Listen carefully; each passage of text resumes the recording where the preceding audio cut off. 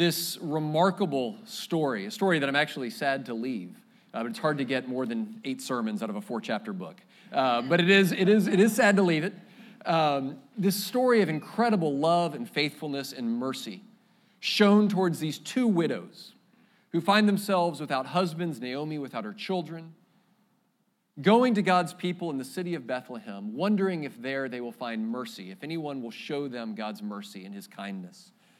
And the question we've been asking each week is, what does it mean for us to extend God's mercy to our neighbors in our time, to offer them God's kindness and his shelter in the midst of a difficult world?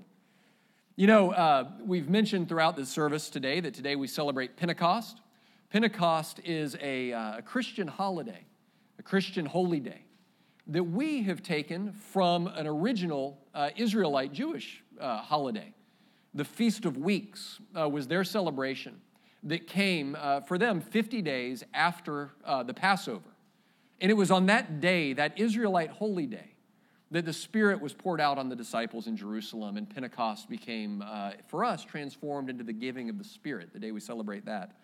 But interestingly, around the world at the time of Jesus and even before, the tradition in the local synagogues at the Feast of Weeks was, the assigned reading was the book of Ruth, that they would read the book of Ruth at the Feast of Weeks. All of it together, all 4 chapters, they'd read it aloud together. Why? It seems an odd thing to do. What was the connection between Ruth and their Feast of Weeks and our Pentecost?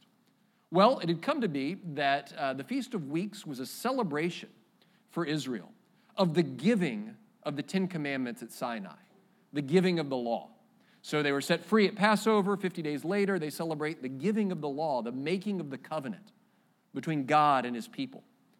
And so we think, scholars think, both Jewish and Christian scholars, think that the reason Ruth came to be the story that they told one another, the story that they read, that the rabbis preached on at this holy day, was because the covenant that was given at Sinai, that bond between God and his people, those stipulations about how they were to love him and love one another, that giving of the law, that giving of the covenant, gets worked out in the local level, in normal, everyday human relationships like those we see in the book of Ruth. Right? The big, mountain of glory, God speaking his voice directly to Moses, that huge story gets worked out in ordinary acts of love between God and his people, between God's people and one another. The way that the covenant gets tested, will God's people be obedient and faithful to the covenant, is in how they treat widows, immigrants, foreigners, orphans, the least of these among them. The test of the covenant, the test of the bonds that tie them to God and towards one another, was in this local level. And so it is for us as the church. You know, it's beautiful, isn't it, that the giving of the law celebrated at the Feast of Weeks is replaced by the giving of the Spirit at Pentecost. Right? The new covenant, made not with the law given to us as commands written on stone, but given us by the Spirit written on our hearts, marking us out as God's new people, a people of hope and life and vitality. But still, the test of that, the test of our life in the Spirit, the test of our life with God, is in how do we offer that hope, that life, that newness, that mercy to those around us, towards one another, towards our neighbors. And so, we look today at the end of Ruth to see how we can show God's mercy to our neighbors. And we see in this passage that we extend God's mercy to our neighbors by sustaining their hope. By sustaining their hope.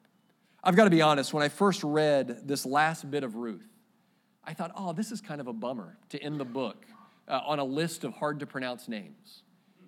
It's kind of a bummer to take this beautiful story, this story of love and redemption and desperation and faithfulness, and then end it with, and then Abinadab begat Boaz, begat... You know, this is the stuff that we breeze over when we read the Bible oftentimes on our own. But I came to see in studying this passage that it's actually the perfect ending for the book of Ruth. That this book ends with a grand finale of hope. This grand, at a fireworks show that we'll all look out at the 4th of July, there's beautiful fireworks, but then it ends with the grand finale, this explosion of too much noise and fireworks and brightness. And that is how the book of Ruth ends. It ends with an explosion of hope. Is this story of Ruth and Naomi has implications that ripple out, not just from their own lives, but into their community, into their nation, to the very throne of Israel and beyond, to the whole world. That it ends with this incredible, incredible celebration of hope.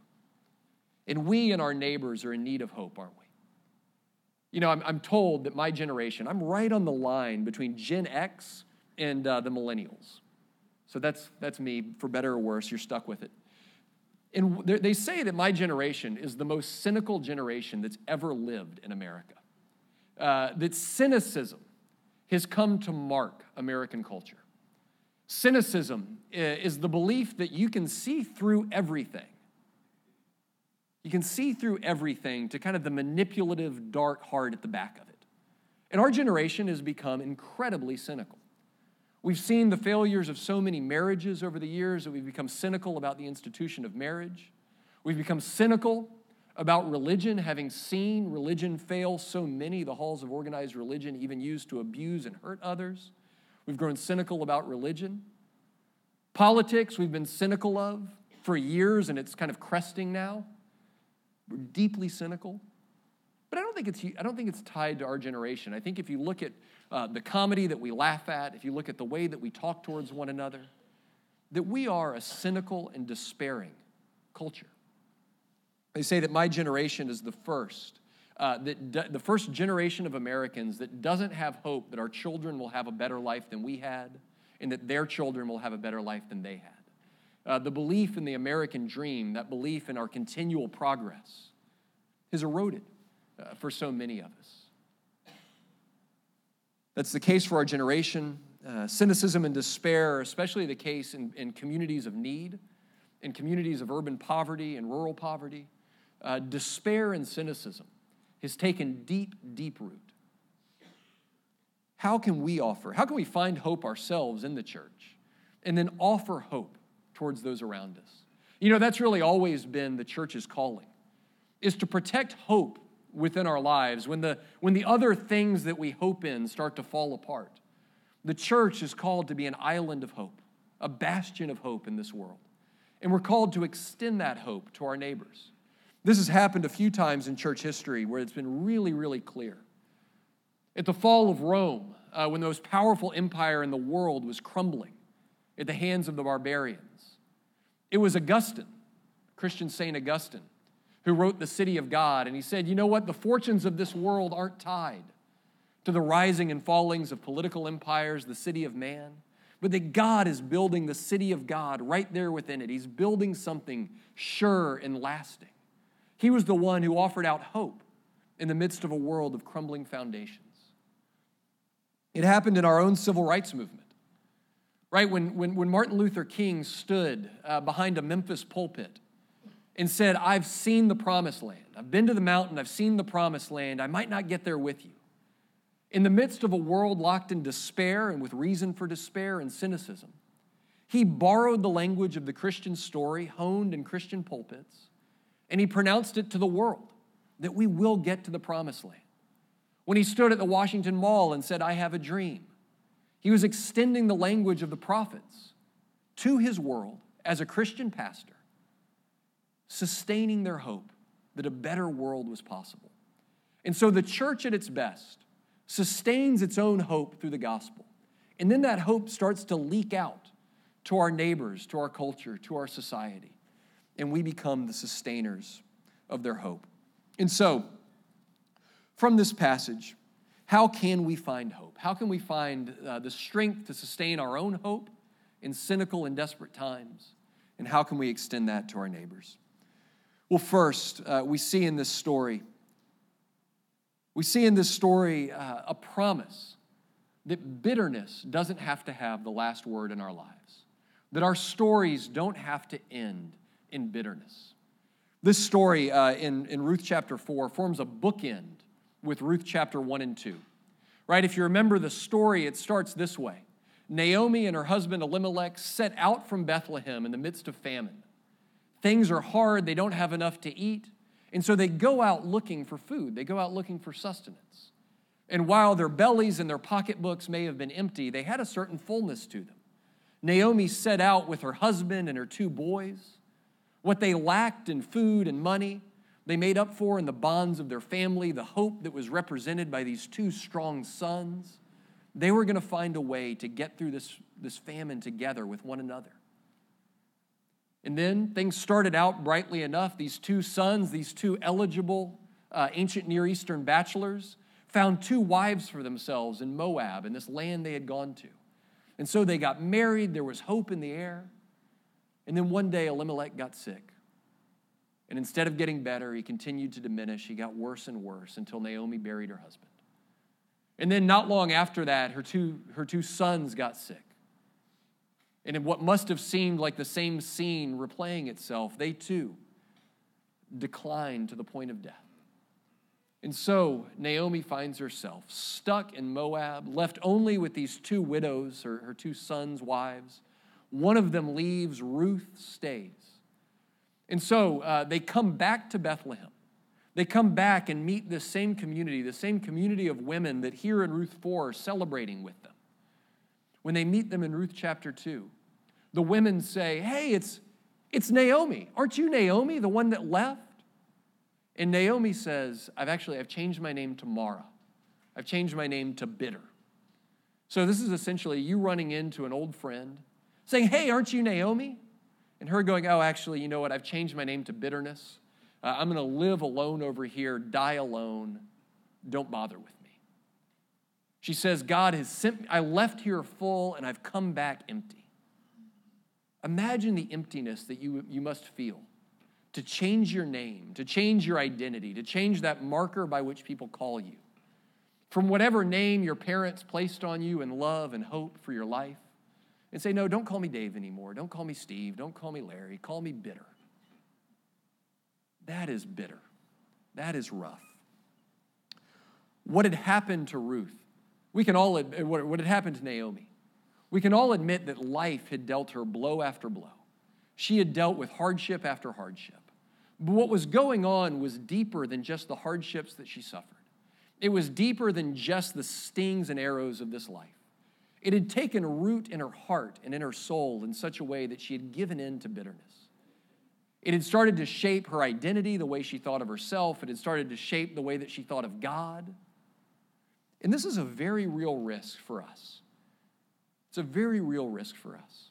We all are going to suffer in this life, right? That's part of living life under the sun in a fallen world. That each of us suffer losses, each of us suffer disappointments.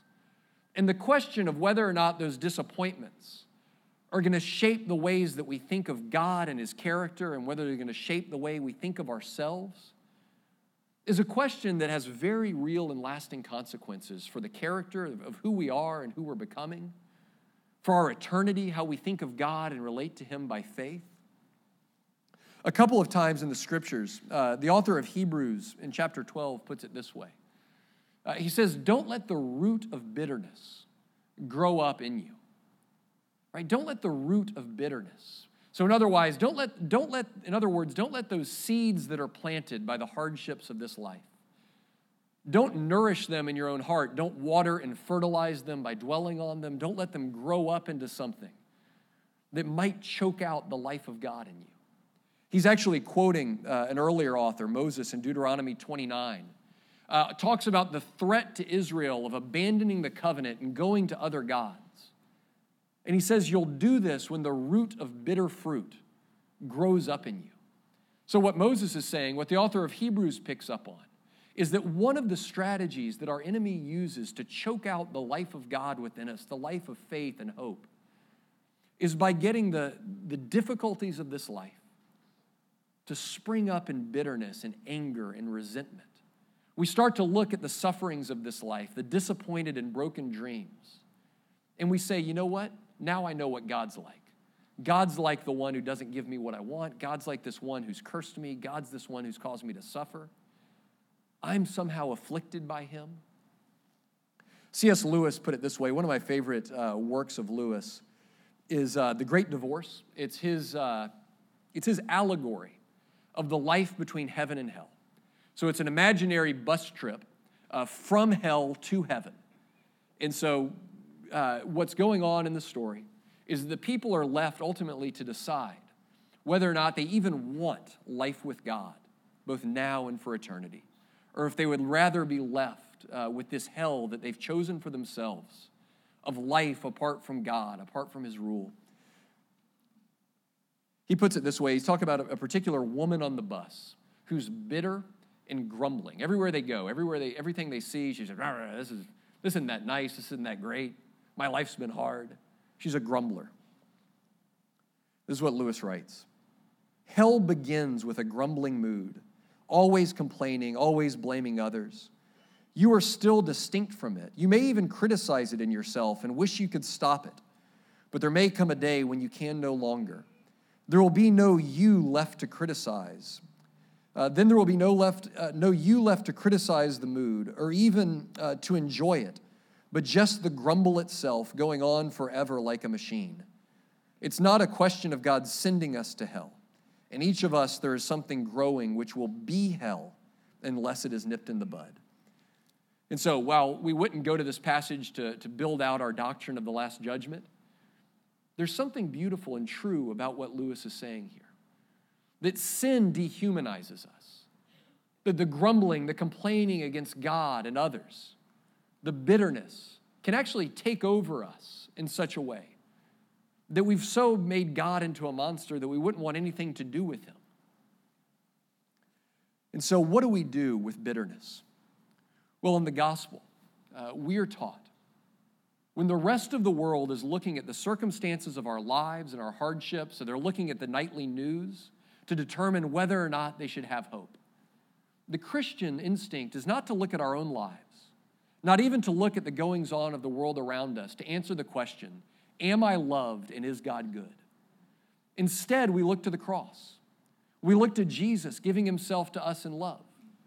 We say, you know what, if I look at my daily life, its ups and its downs, if I look at the world around me and my community and my nation and my world, there is reason for grumbling. There's reason for complaint. There's reason even for bitterness.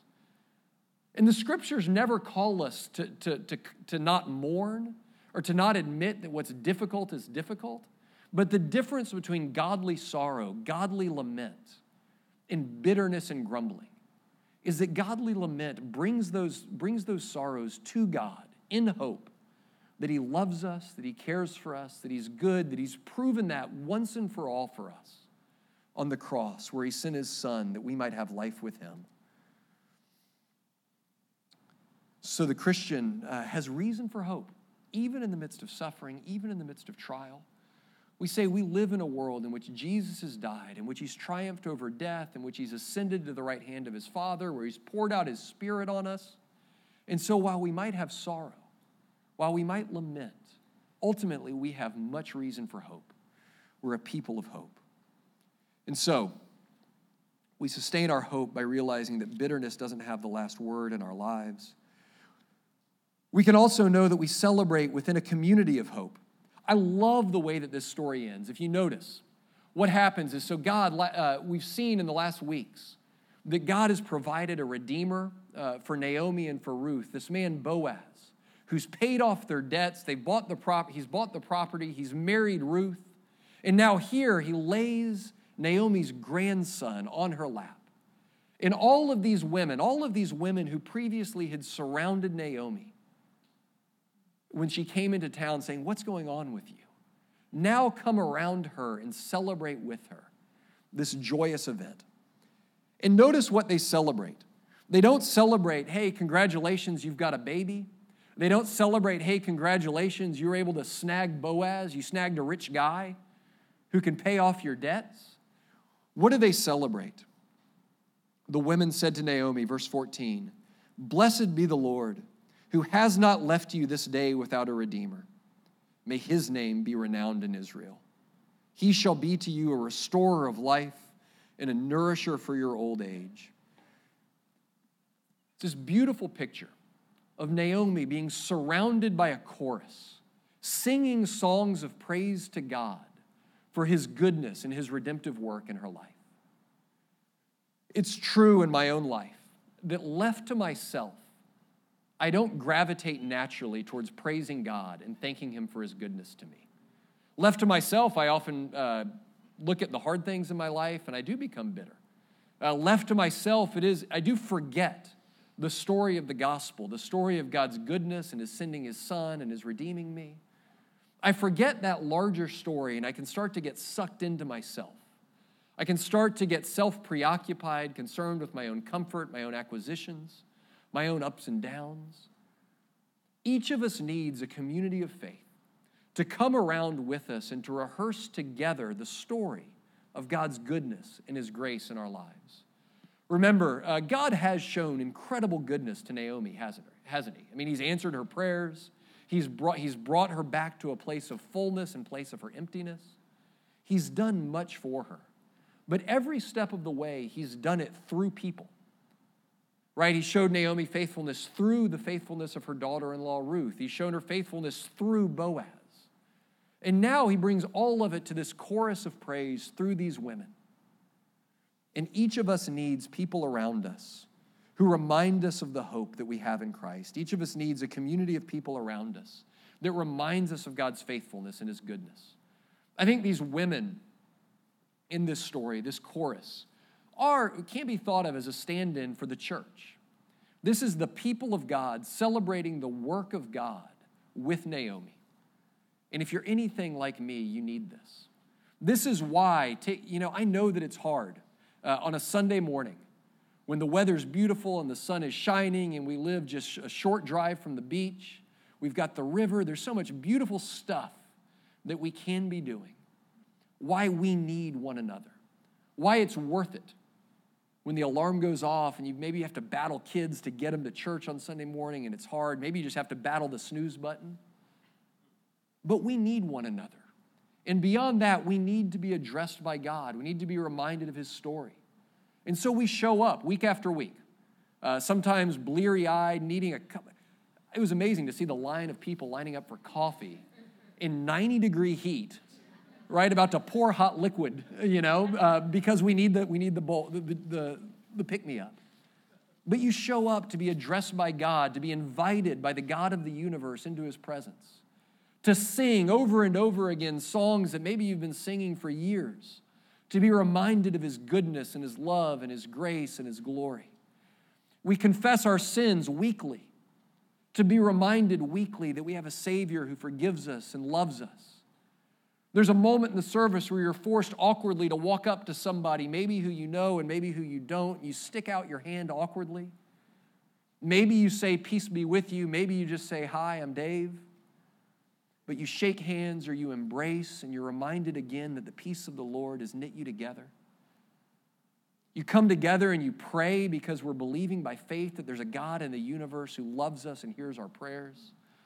We come together under God's word to believe that he actually speaks. That's what you do when you listen to a sermon. You don't sign up to hear my jokes or my stories. You come because you believe that God speaks in the midst of a world that can sometimes feel so closed off from anything bigger than us. And then we come around his table and we hold out our empty hands and we say, "God, feed us, fill us." And then maybe at the end you hold open your hands again and receive his blessing. You receive his benediction. That's the chorus of God's people coming around you to remind you by song and by prayer and by creed that we believe that God is gracious and he's done good things for you. When you're bitter, when you feel let down, when you feel cut off, when you feel without hope, you need a community of people to pick you up and to sing over you and to sing with you.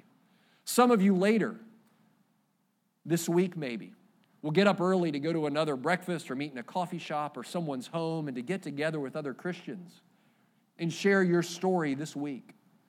By faith, looking to other people to see something miraculous and redemptive and good in the normal, everyday stuff of your life. And so we, like Naomi and like Ruth, need to be celebrated. We need to have a community around us to celebrate this hope that we have in the gospel. And we need to be reminded that our neighbors need that.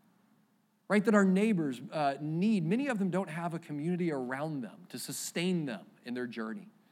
And that's why we practice hospitality as a community. That's why we reach out and invite new people in, that they might join with us in our celebration of God's goodness and his grace. And so, we need to be surrounded by a community of hope. And then finally in this passage, we're reminded that we find hope, and our hope is sustained when we realize that our story, in the end, ends up not being about us at all. Our story, like Ruth's and like Naomi's, ends up not really being about us in the end. That's why this genealogy is the perfect ending to the book of Ruth. That's why this list, Perez fathered Hezron, Hezron fathered Ram, Ram fathered Amminadab, Amminadab fathered Nahshon, Nahshon fathered Salmon, Salmon fathered Boaz, Boaz fathered Obed, Obed fathered Jesse, and Jesse fathered David. Period. End of book. Keep reading in your Bible.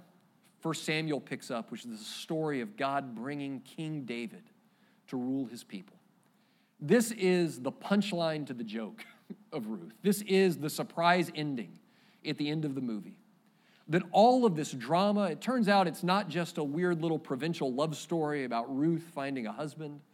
It's not even the story of God's faithfulness to Naomi, this old woman giving her a grandchild.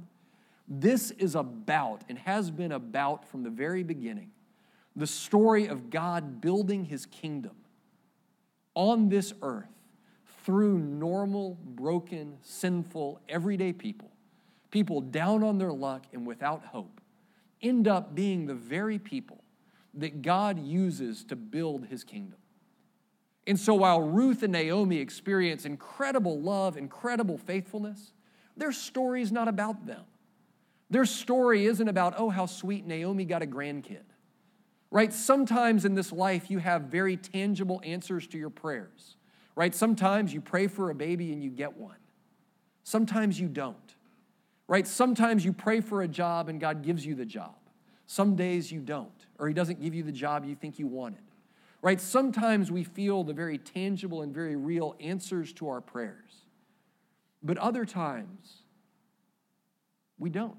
There are Christians who, and I don't understand this, right? There's Christians who pray for deliverance from an addiction, and they go maybe into a 12-step program, and they get clean and sober, and they never look back, right? I've known alcoholics who had a baby and said, you know what, I decided then and there I wasn't going to drink anymore, and somehow I haven't. That's some people's story, right? Other people's stories are year after year, decade after decade of struggling, of fighting. You fall down, and by grace, you're surrounded by others who help pick you up. And you try to live by faith for another day, another week. You try to add day to day and week to week and year to year. Right? Some of our stories are hard in this life. Some of our stories seem to have these moments of incredible victory. And in all of our lives, it's a mix, right? There's moments of triumph and tragedy. There's chapters that close, and they seem to be closing with a happy ending, and then there's this other part of our life that seems to be lagging behind and stuck in sorrow. And the good news is that in the end, all of our stories, the hard ones and the good ones, the moments of tragedy and the moments of triumph, end up finding their meaning and their purpose in Jesus. In Jesus. This very genealogy, the genealogy that ends in David here, gets picked up in Matthew chapter 1, and it continues on for a few more hundreds of years. A few more such and such fathered such and such, fathered such and such. And it ends up with the father, Joseph, the father of David, of Jesus. Right? That this story leads to Jesus. How beautiful is it that Jesus' family tree, looks quite honestly like our family trees. Right? That Jesus' family was just as dysfunctional as our families. That Jesus had crazy uncles. Jesus had aunts that when it comes time to tell the story of what everybody in your family did for a living, you say, oh, no, you don't ask about Aunt Tamar. Don't ask about Aunt Ruth and what she had to do to get Uncle Boaz to marry her. right? There's whole chapters that if you look at David's family tree and Jesus' family tree, you'd go, oh man, there's some disreputable folks in that family. The theologian in the early church, Gregory the Great, had a saying in his writings. He said, what is unassumed is unhealed in the person of Jesus. What does that mean? Jesus took on every bit of human experience. Every temptation, every sorrow, every heartbreak, every sinful thing in his background and family. And if he didn't take it all onto himself, including the brokenness, including the broken families and the disappointed hopes, if all of that wasn't in Jesus' family, if it wasn't in his flesh and if it wasn't in his bones, then it would never have been healed. Then we would feel stuck hopelessly, replaying the generational stories of our families, of our past, of our lives. But Jesus did take it all into himself. He took it all onto himself, and then he took it all onto the cross with him. So that all of our brokenness, all of our hopelessness, all of our cynicism, all of our despair, everything in our life that we're convinced can't end in hope, everything in our lives that we're convinced can't end in healing, gets nailed to the cross in Jesus. The guilt canceled, the shame covered, the disease healed. And we will realize, with all of the company of God's people, from Ruth and Naomi on back, that our stories were never about our story. It was never about us pulling ourselves up by our bootstraps so we could tell our grandkids about how successful we were and the life that we made for them. It's only and always been about Jesus, about what he's rescued us from, what he's doing in our lives now, what he's saving us from, even in the midst of our today mess. That it's all and only about Jesus. You know, I've got to be honest, I am sad to be leaving these women. I have enjoyed spending our weeks in their story, following faithful and courageous and brazen Ruth, and desperate, sometimes compromising Naomi in the midst of their journey. I'm going to miss this chorus by the well of these women coming and sitting around them and singing with them and singing over them. I'm going to miss the time spent with these women. But the good news is that we get to spend time with one another, continuing this very same story.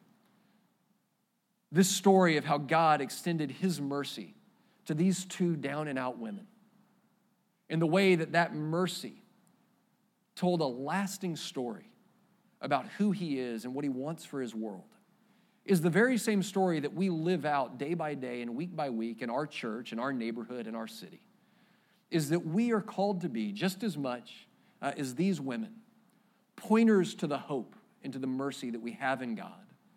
Right? This is our story. Remember, we asked at the beginning of this sermon, how can we sustain the hopes of our neighbors in the midst of a world that's giving up on hope, and a world that's giving in to despair? Right, I've got to be honest, I have never actually heard the Christian church more panicked, more despairing, and more cynical than I have, let's say, over the last 2 years. I think we're pervaded at times when we watch the news by a sense that we're losing ground, that we're losing influence, that we're losing the prestige that maybe we once had if we look just at the American scene.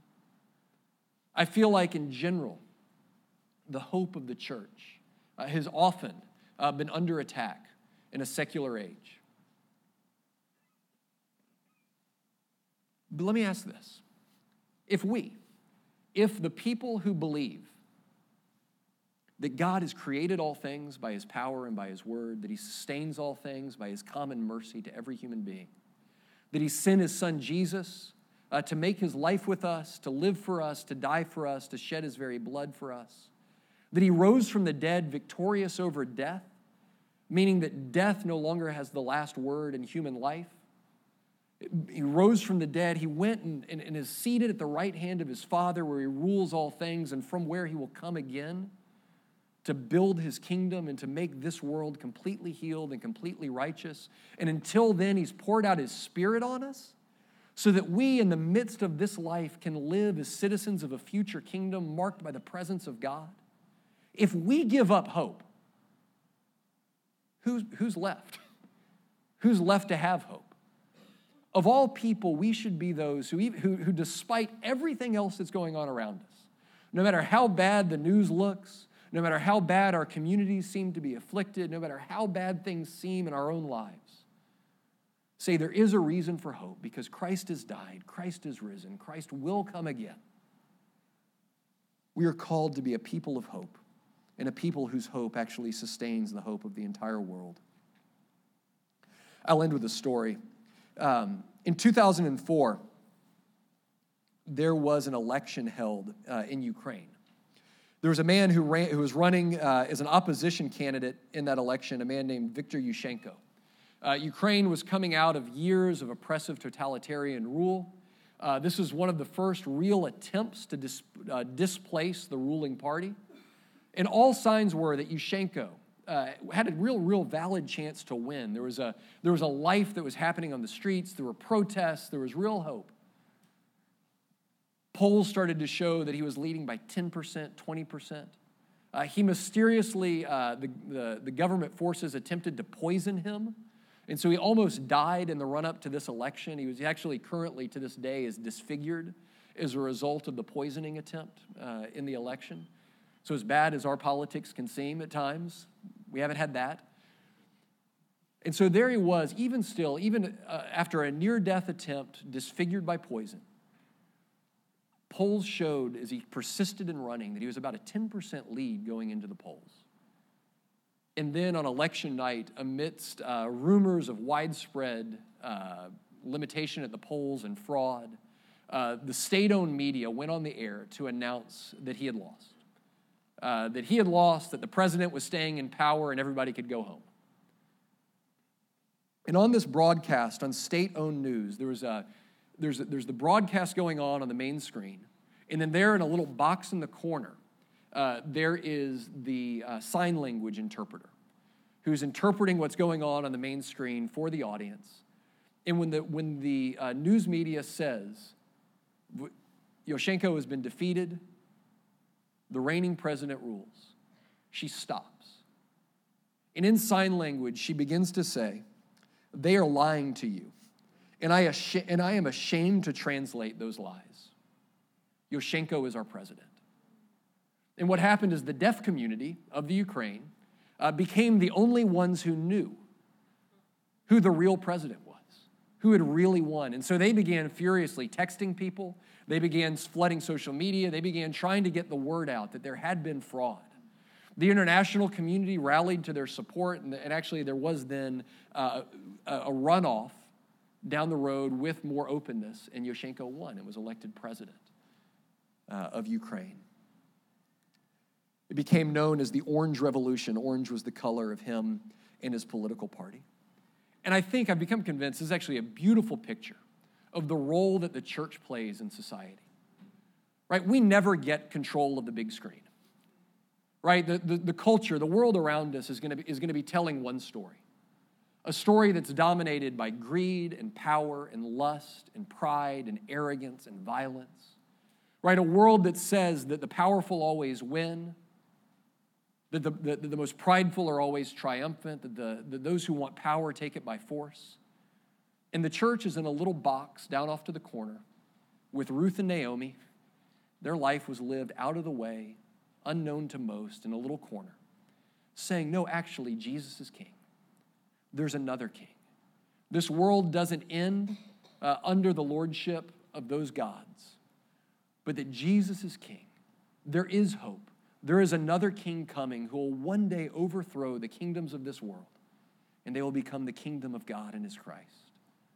And until he returns, the church, in this out of the way, imagine the scene of that, through a handicapped, despised community, the good news of a new reign broke out.